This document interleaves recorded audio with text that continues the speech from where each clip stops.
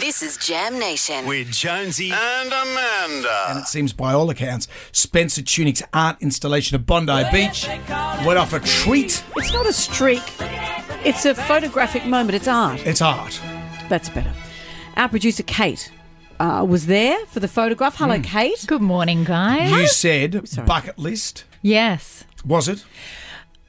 After I took off my robe, I was seriously questioning my life choices, I have to admit. Well, how do the logistics work? So you turn up in your clothes or in a cozy or whatever it is, then you strip off. How far... What's that moment like you take your clothes off, and how far do you have to walk naked to get in position? I thought we would be given a little bit of warning in terms of, okay, look, guys, in about 10 minutes you're going to have to take your clothes off, because we'd been continuously briefed for about an hour waiting for the sun to rise. But it wasn't like that. It was suddenly then like, okay, take your clothes off and make your way to the meeting point on the beach. So it was just, So I wore one of the Jonesy and Amanda robes, and it was just, okay. Drop it now. Yeah. And what shapes did you have to make? Because I know it was like, I saw a photo in the paper where people were standing up with their arms above their heads, and I thought, if you've got to be naked, that's the best position to be in. I think they Everything kind of stretches out. eased it. It does literally stretch out. They eased us into it. So we did the easy poses first, which were literally hands together, hands by your side, feet together, looking out at the ocean, easy, arms up, easy, look to the side, look to the left, move. The only awkward one, I'd said to you last week, was worried about having to do the crouching down or bending over situations.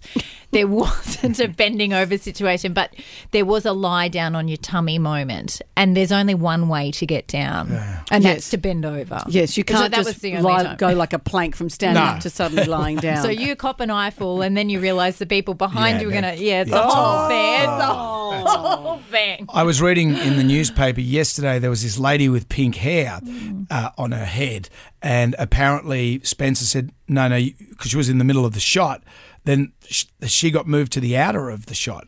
Yeah, so from an artistic perspective, so through his lens, he wants everyone to be blended in and be in their natural state. Well, bright pink hair, what he was seeing obviously wasn't going to cut it. And it was an awkward kind of moment, because he just said, the woman in the pink hair, can you please move? So everyone turns to look at her. She's naked and she has to leave. Yeah, she's got to go. But she just moved to another part in the shot? No, I think she was done. I was under the understanding she was asked to leave then. So it was completely gone. Yeah, so the crowd kind of went, oh, and then, yay, gave her a bit of a cheer. And if you want to be anonymous, I know with pink hair it's hard, but everyone cheering as you leave. But you're walking as everyone's clapping, you're in the nude with your pink hair. But by the way, the like other a dream. thought is, we just want to get on with this too.